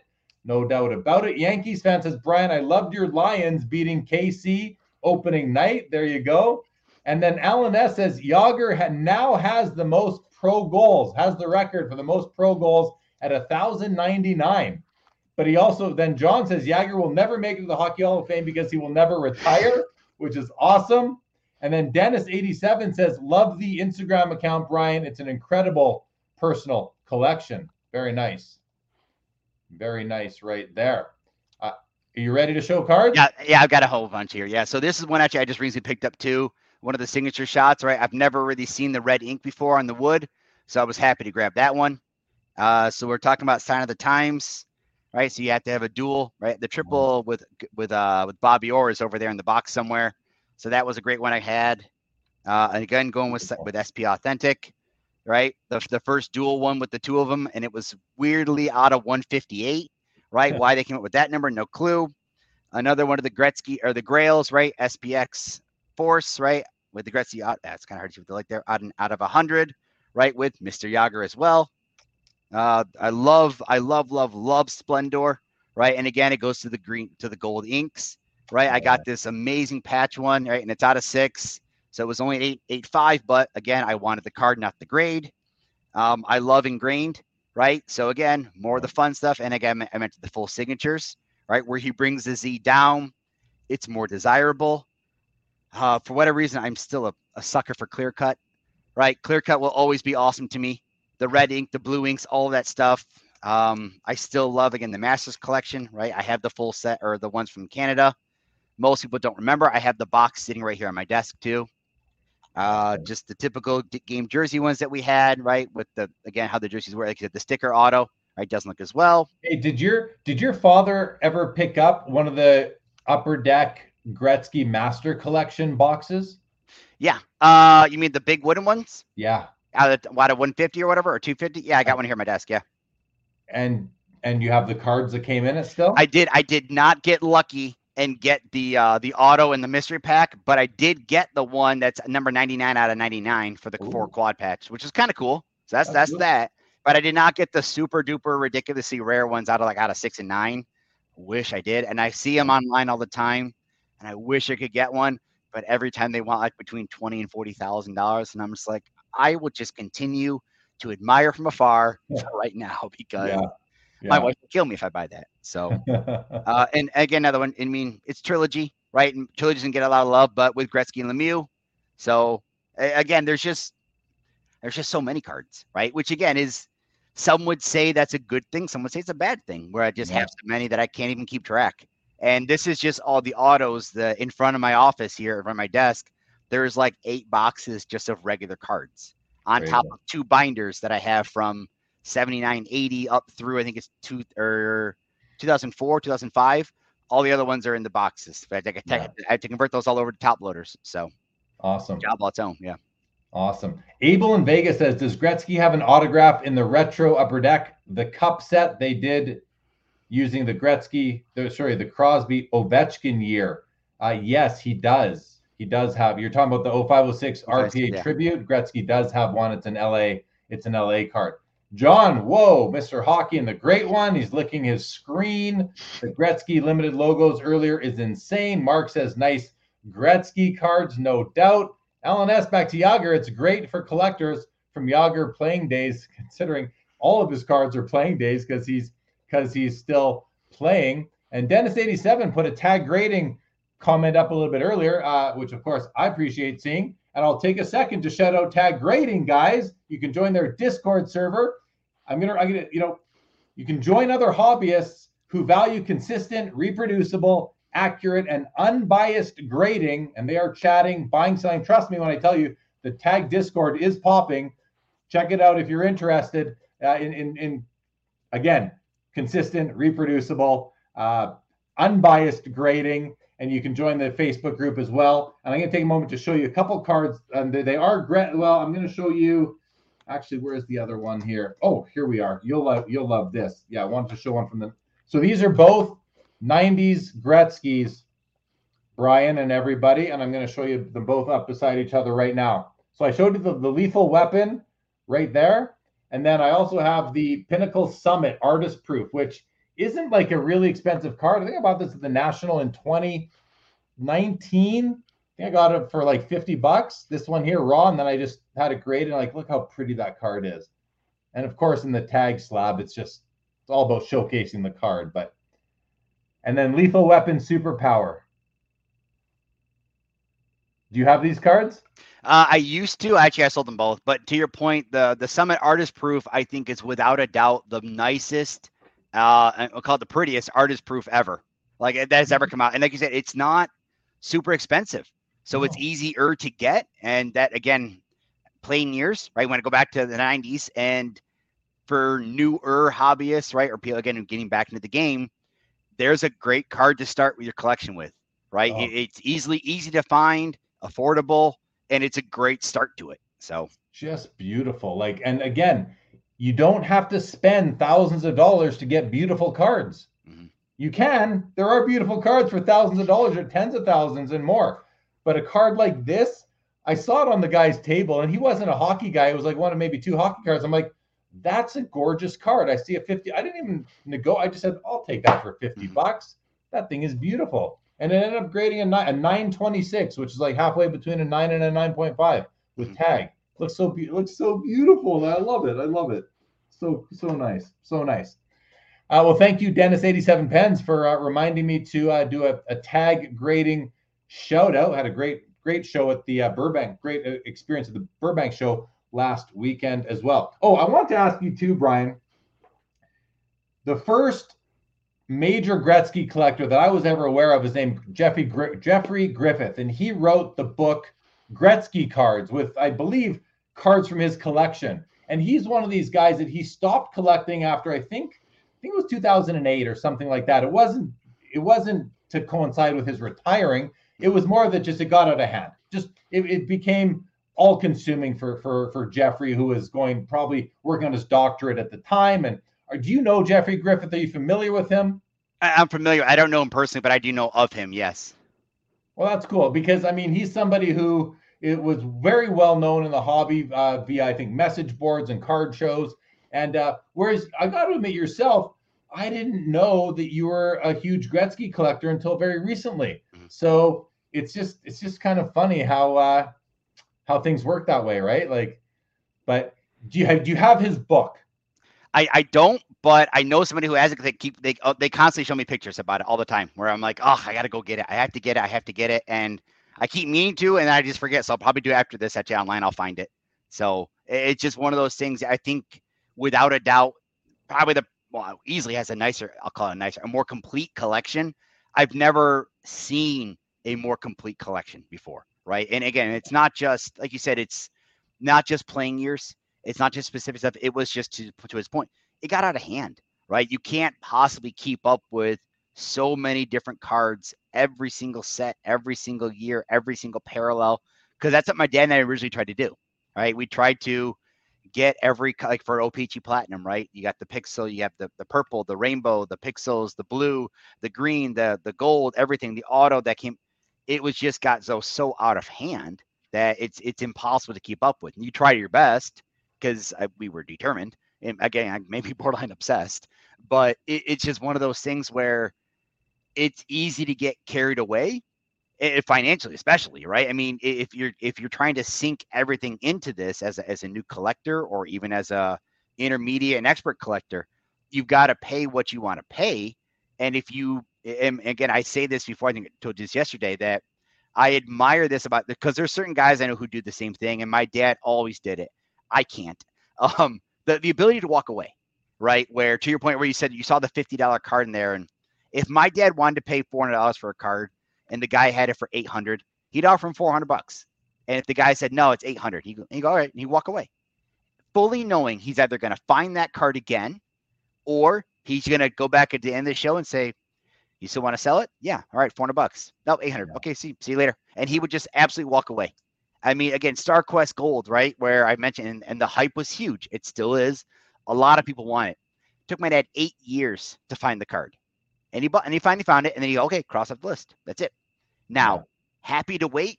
I can't do that. I wish I could. I wish I could do a lot better, right? Which is why I know this all-time greats Letterman is going to kill me in terms of having to wait for someone to get it, but I'm determined to get it and to actually have that full Gretzky set. So and but Brian, the nice thing about that is that there's something to be said for having a lifelong project. It might take you forever. You might have to wait for people to literally die to sell off those cards for them to enter the marketplace again, right? For their kids or whoever, who they're the widower, whatever it is, who might not want them anymore. But that's okay. Like if it takes you 15, 20 more years, it takes you 15, 20 years. Agreed. I like having these lifelong projects in the hobby because, and there's also like once you complete a set, it's done. But some things are like living sets in a way where more cards, and that can be anything you want. Like you can just decide how you want to structure one of these projects and make it so that it lasts forever. And I encourage people to do that. Like have some short-term or smaller kind of finite type of things that you're going to work on. That's going to be mostly what it is. But maybe go on and you know what was a good one for me? What the first thing besides completing the base sets in the 80s every year, the first thing I tried to do is, and I accomplished this, was the rookie card of every 1,000-point man in NHL history. And the time I started that, there was like 60 of these guys. Now I think it's up to 90 something. And I started this was it the late 80s, early 90s when I started that project.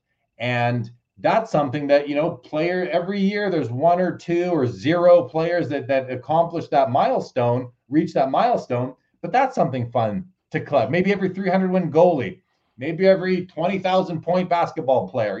There's all sorts of ways you can do it. So I think that's a nice way to do it. And I encourage you for you yourself, don't worry about it taking long. Just experience it. It's the journey, not the destination in a lot of this. And the funny thing is how true is that in collecting, it's the journey, not the destination, because You see it over and over and over again. People build a set, they hustle, they put in hours, they search high and wide, they complete the set, and then they sell it off. So the journey was much more enjoyable than the destination, which was owning all these cards. So a lifelong pursuit in this hobby, I think is a great thing to have in your as part of your hobby approach. Would you agree? Like, what do you think? Yeah, actually, so it's funny you say that because again, the other one, right, the chronology, right, Letterman's, right, that they came out when 1920 or 2021. And I know I have my Frankenstein, right, Gretzky, because I wasn't going to find all four all four teams where I wanted to get an Oilers, Blues, Kings, and Rangers, right? I mean, obviously you can't have 8 because it's only 7 letters, but I've got a couple of each, right? That was the goal, was to finish that. And now it took me a couple of years, right, handful of years, right, because that's since it's been out. But I know somebody recently who I think as of like 2 months ago, he had like none. And now he wants my Blues Z because he can't find any other ones. And if he gets that, he'll actually have all 4 sets full. Now that in itself, that's a great achievement, right? To be able to put those cards together in that short of time is incredible. It's actually almost unheard of. But to your point, it's almost more satisfying if he found them one by one, 2 at a time, maybe got one at a show, maybe had to trade a letter for another one to get a different one back. Kind of, it's the journey more that would make it a bit more satisfying. Now I know, his name's Adam, right? He sold me. He's like, well, no, it's going to my personal collection. It's never being sold. And I hope it does. Right? That's a really sweet thing to display. Gretzky. That's really awesome to display that. Not many can say they do that. I mean, there's only 10 cards of each. So technically only 10 people can have the full set. To say you've got 4 of them, take out the 40, is pretty incredible, right? Yeah. But I agree with you in the sense of when you just hurry up and get it done, and if it's to sell or it's to keep, whatever, to each their own, right, for how they wanted the hobby. But I think it is a bit more enjoyable, right? I think I know I have at least like 8 different eBay reminders, right, that are set for save searches, where a certain card pops out. I'm like, ooh, what's this? And I almost forgot that I said it before, right? And you look at, you're like, I want it. I want it because I remember now what it was for. I remember why I was chasing. I remember this and this. And I've got right in my office, I've got my 2 drawers, which are full of my like chasers. And a lot of them are the Lettermans, or they're like the or the team marks or team letters, all that kind of stuff. Those are the ones that are really fun to chase because they don't pop up very often, like you're saying. So that's kind of cool. And I appreciate that. And I agree with you. I hope more people do that and remember that it's not a race, right? It's not a race to get to the finish to say, I want to hurry up and get this set done. I want to take the time to find this stuff. For sure. Okay, we're gonna start to wind down. I'm gonna go through a few comments. We're at the hour 53 mark. It's been awesome, by the way, Brian. Great conversation. I know we've had great viewership, so the audience is enjoying. I believe you guys are enjoying it. And I want to just put the question out to you guys in the chat. Do you only like do you have a lifelong pursuit in this hobby, or is it all about completing sets, or are you just collecting a player? In which case you can probably collect forever because there's so many cards for most players nowadays. But curious if anybody, did that resonate with any of you guys, or do you think you just want to collect your own set, the sets you're after, or the themes you have? Let us know. Throw a couple comments in if you're able to. Abel, speaking of Abel in Vegas here said those tag slabs need some perfect sleeves. Well, I'm going to show you something, Abel, right now. This company right here, Defend Pro, these are for PSA slabs, and these are the nicest ones I've come across. But I'm going to show you how well they fit the tag slab. And I do keep my cards in these as well, but I like them out. The tag slab, there's nothing clear on the market, but I'm just gonna close this one up, and like it's a beautiful fit, and it does look pretty good in there too, but I still prefer it not in there, and just I prefer it on its own. These slabs are super nice. The professor says a caveat for tag, they wouldn't take thick. Yeah, so tag is only grading cards up to 55 point thick right now, but the thicker cards are coming. It's just a matter of time right now. Mark Santucci, like the LA Kings card. Yeah, I just showed it. I love this card, Mark. And it's not even an expensive card. Like it's just it's one of the cheaper Gretzky inserts that you can really find, I believe. The professor says, are there issues of fake Gretzky cards in the hobby like the 86 Fleer Jordan? Yeah, I'd say the 79 Gretzky O-Pee-Chee is probably the most fake card in the whole hobby, probably even more than the 86 Jordan. I think it's the number one faked card in the whole hobby. There's definitely issues with that. Says, do we know how many of the Gretzky patch cards are player worn, and what does it mean game worn? Just too big of a question right now, Professor, for that one at this point in time. Latrell Sprewell, what do you make of the Juan Garcia scandal? I was wondering if anyone was going to ask about the card porn. That's the card porn scandal. And listen, what do I make of it? There has to be a made for TV movie out of it. I mean, this is literal TV movie material. It's that interesting and intricate and a long game. And I mean, wow. All I can say is wow. But what I make of it is everything that you're making of it. As Latrell Sprewell says here, Ravel reporting more fraud. I'm watching Darren, and I recommend you guys, if you want to know what's going on with this scandal, and this is like the biggest scandal to hit the hobby since Mastro probably. I recommend following Darren Ravel on Instagram. And no, sorry, Darren Ravel on Twitter. And then to stay informed, I'm watching a couple of YouTube content creators. I'm really following along with AIH and Dan the Cardman. Those guys are bringing the news, and so that's how I'm keeping informed on it. And I just must say that I am finding it. It's crazy. It's crazy. Just crazy. Okay, I'll leave it at that. But those are my thoughts on that. JP says it's just fun listening to experienced collectors discussion about Gretzky cards. Nice to know that you're there, JP, hanging out with us. Mark says 5 out of 5 stars. To answer your question, I'm working on family sets like Carl Yastrzemski and Mike, Craig Nettles and Jim Nettles. That's what I'm talking about. Something like that is fun, and it's not really a normal thing, right? And not normal. It's outside of the norm. So I like that, Mark. I like that.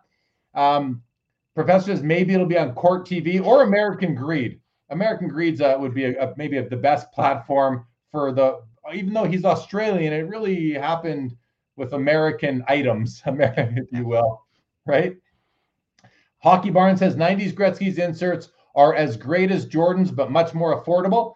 They are, but you're nodding along, but we don't have some of the key ones but we did get them in the 2010s, like Platinum Portraits and Essential Credentials and PMGs and Intimidation Nation and Hot Shots. These all came in the 2010s. And I got to say, I love them whether they came out in 2010s or 1990, the late 90s. It doesn't really matter to me. And 4x4 says, as a lifelong Merino collector, your comment resonates with me. It has been a passion for 40 plus years.